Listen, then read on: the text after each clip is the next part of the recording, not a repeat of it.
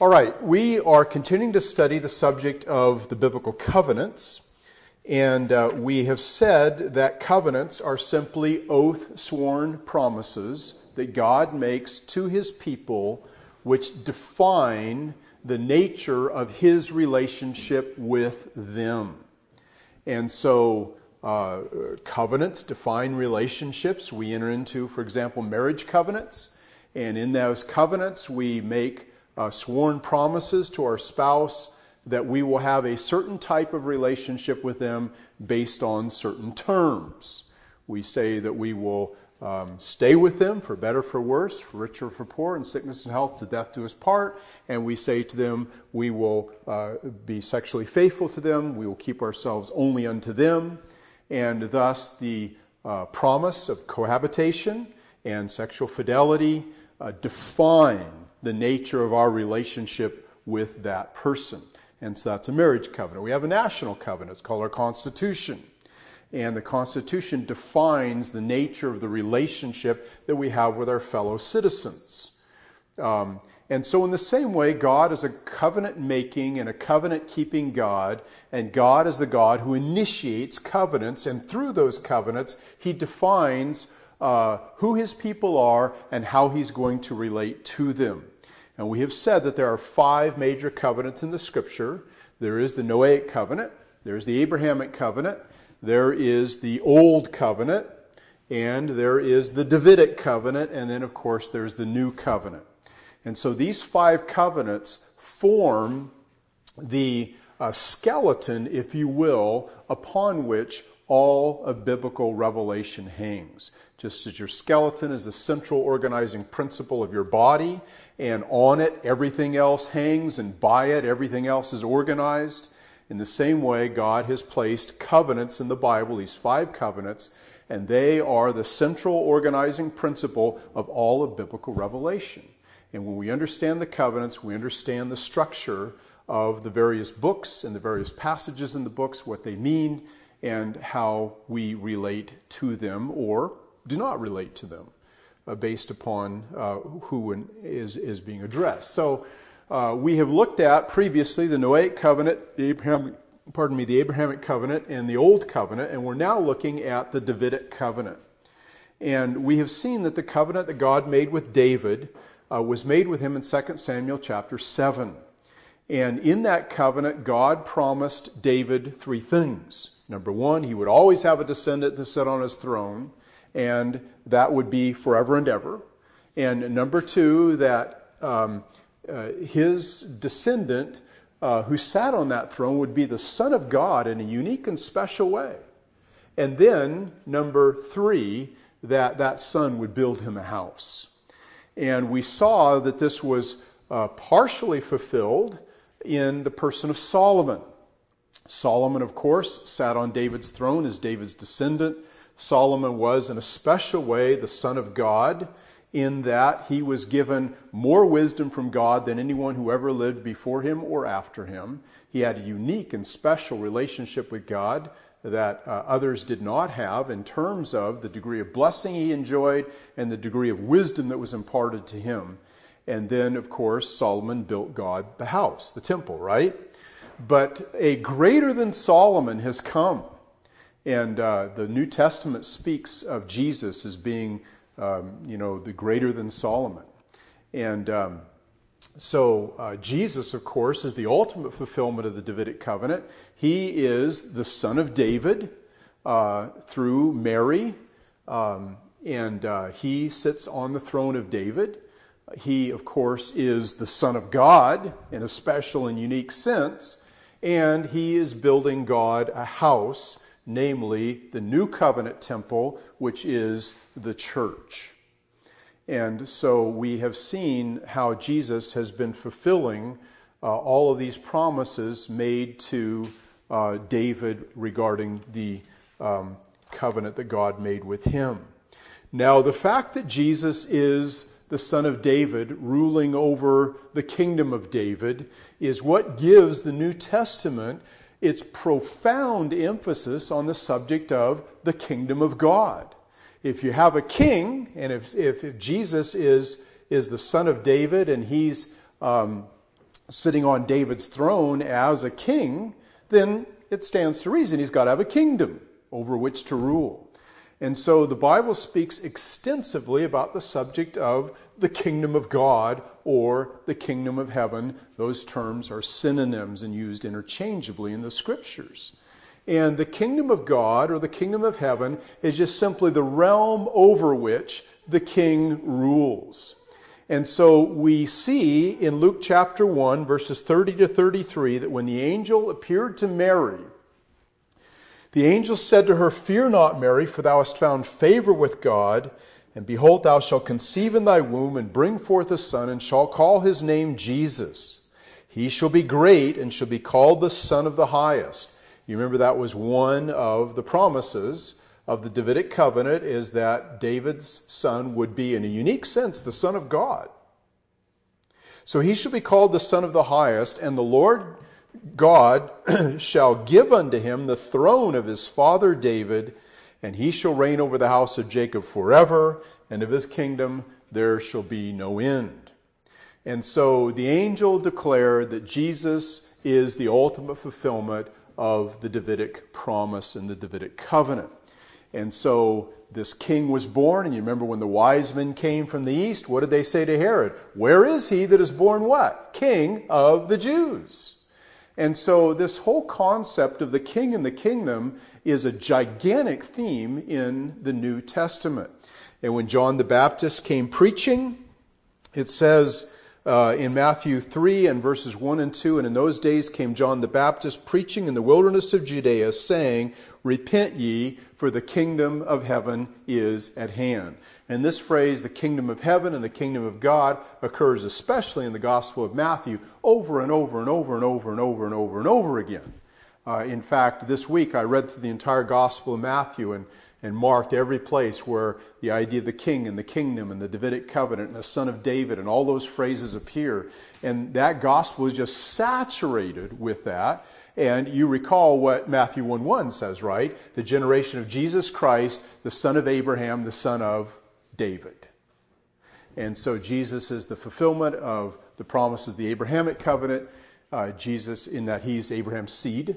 And of course, he's the fulfillment of the Davidic covenant in that he's David's son as well. So, as a result, we have this massive teaching in the New Testament on the subject of the kingdom of God and the subject of the kingdom of heaven. Now, we said last time that this kingdom over which Jesus rules is simply the sphere of his rule.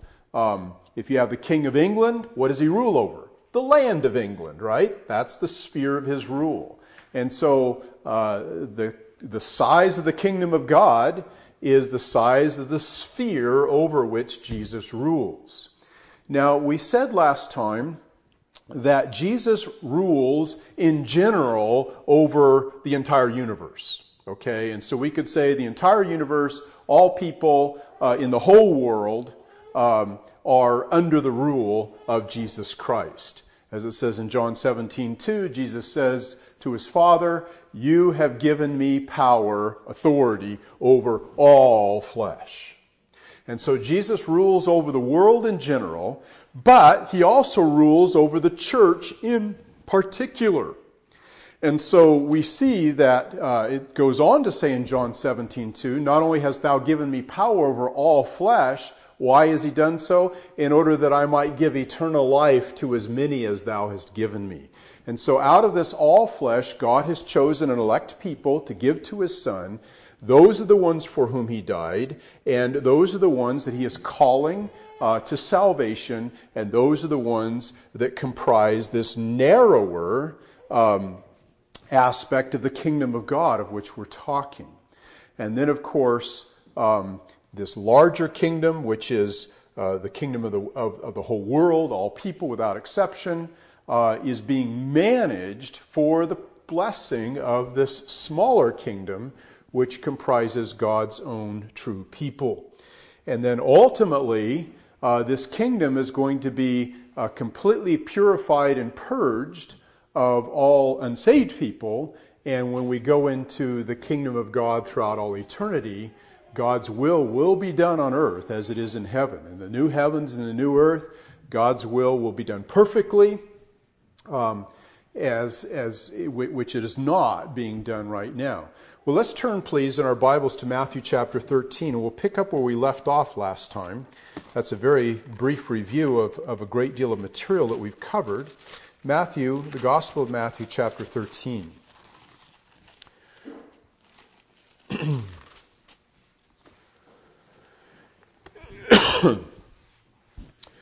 Now, we looked at this parable of the wheat and the tares in Matthew 13, beginning at verse 24. And I want to just briefly go over that again with you and remind you of what was said, okay? Matthew chapter 13, verses 24 to 30. Matthew 13:24, another parable put he, that is Jesus, forth unto them, saying, the kingdom of heaven is likened unto a man. Notice the kingdom of heaven, notice the phrase there. The kingdom of heaven is likened unto a man which sowed good seed in his field. But while men slept, his enemy came and sowed tares among the wheat and went his way. A tare is like a weed, okay? But when the blade was sprung up and brought forth fruit, then appeared the tares also. So the servants of the householder came and said to him, Sir, didst thou not sow good seed in thy field? From whence then hath it tares? And he said, An enemy has done this.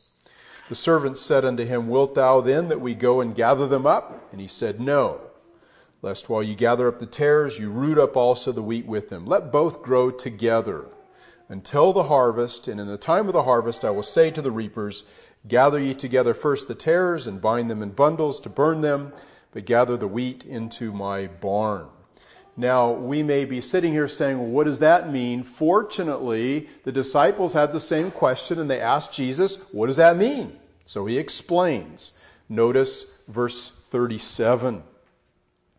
We'll start at verse 36. And Jesus sent the multitude away and went into the house, and his disciples came to him, saying, Declare unto us the parable of the tares of the field. He answered and said unto them, He that sows the good seed is the Son of Man. So the good seed, of course, is the gospel. It's the word of God.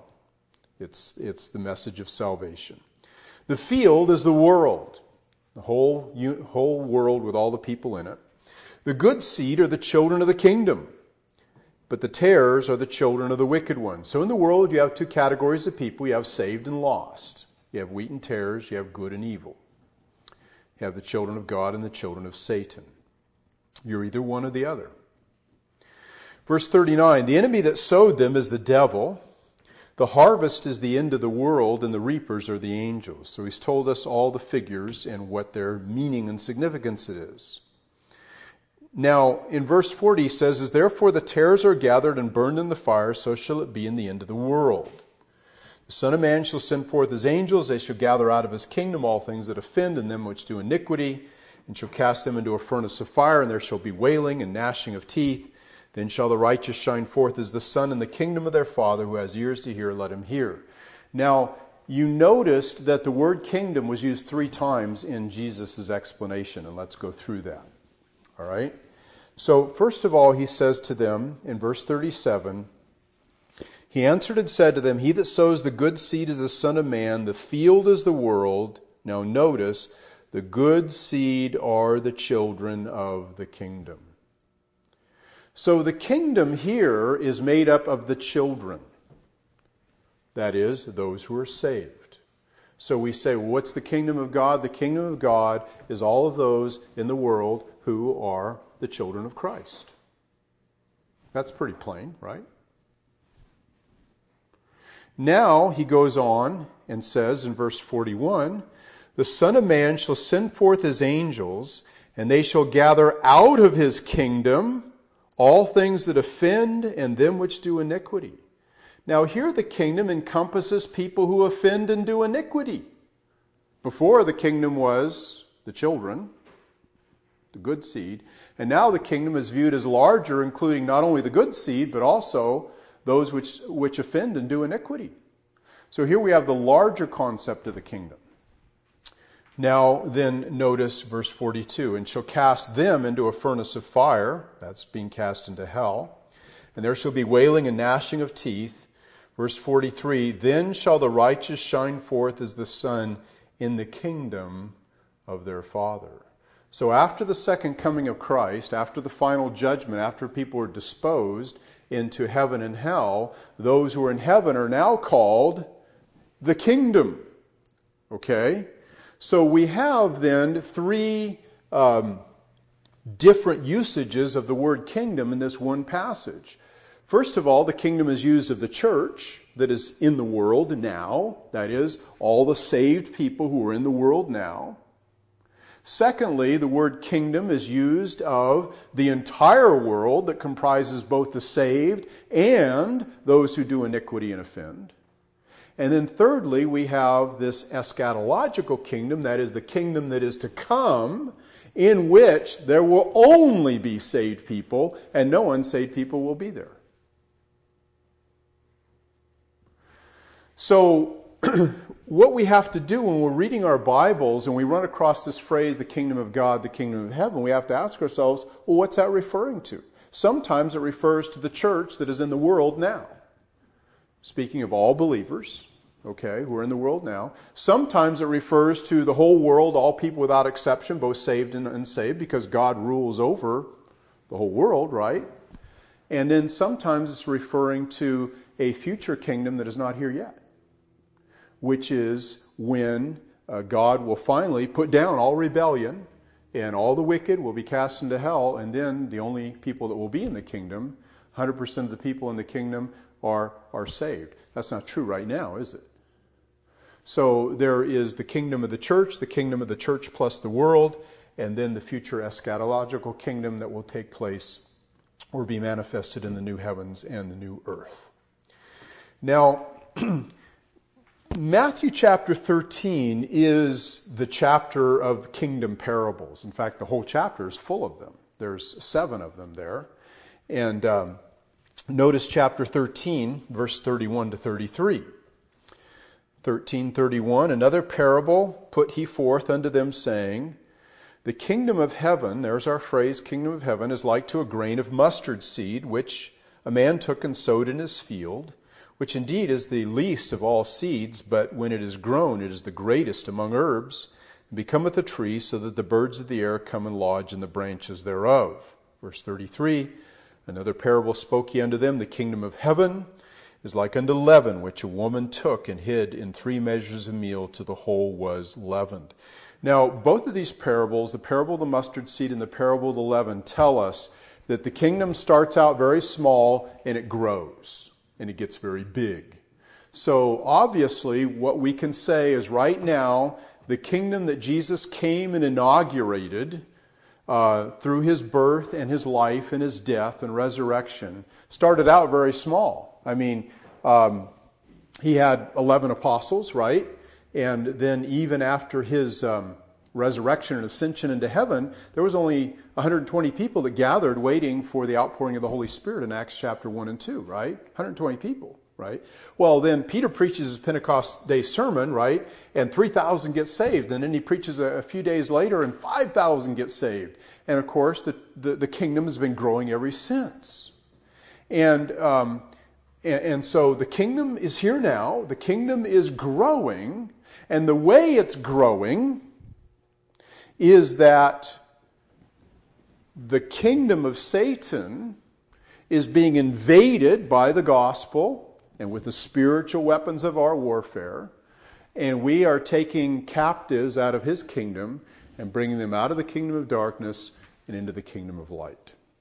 And so the Bible does speak of Satan having a kingdom, and that is his rule over, the sphere of his rule is over all of the unsaved.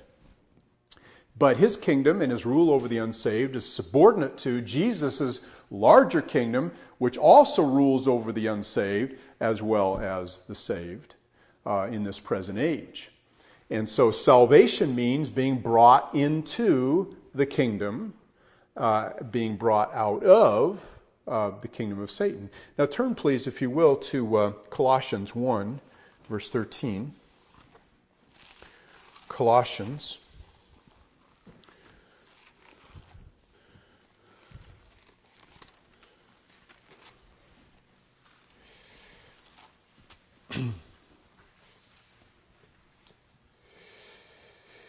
He speaks in verse 12. Paul is praying here, Colossians 1:12. He says that we are giving thanks unto the Father, which has made us fit to be partakers of the inheritance of the saints in light. Now notice, who has delivered us from the power or the authority or the kingdom, if you will, of darkness, and has translated us into the kingdom of His dear Son. And how did He do so? Verse 14, in whom we have redemption through His blood, even the forgiveness of sins. So those who are not redeemed, whose sins have not been forgiven, are those who are still in the kingdom of darkness. And when people are redeemed and saved through repentance and faith, then they're translated into the kingdom of Jesus Christ. So this is what we call Christ's mediatorial kingdom. It's the kingdom that He came to establish. It's the kingdom that is growing. And the way it's growing is by God's elect being converted and saved and brought into the kingdom. And so in the last 2,000 years, there have been billions and billions and billions of people brought into the kingdom, and the kingdom has grown. And it started out as a little bitty, tiny, itsy-bitsy movement in Israel, and now it's worldwide. And so the leaven of the gospel has spread, and the kingdom has grown. So the kingdom's here, the kingdom's growing, but there's another sense in which the kingdom isn't here yet, right? When Jesus was here on earth, He says, "Thy kingdom come, thy will be done on earth as it is in heaven." Has that kingdom arrived yet? Not a chance. Okay? Is God's will being done on earth as it is in heaven? Not hardly.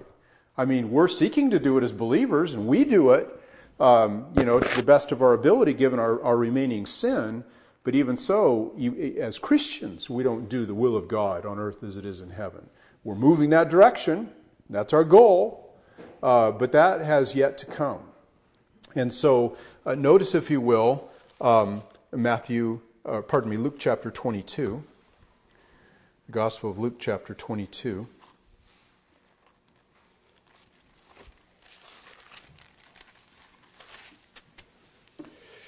And verse 18,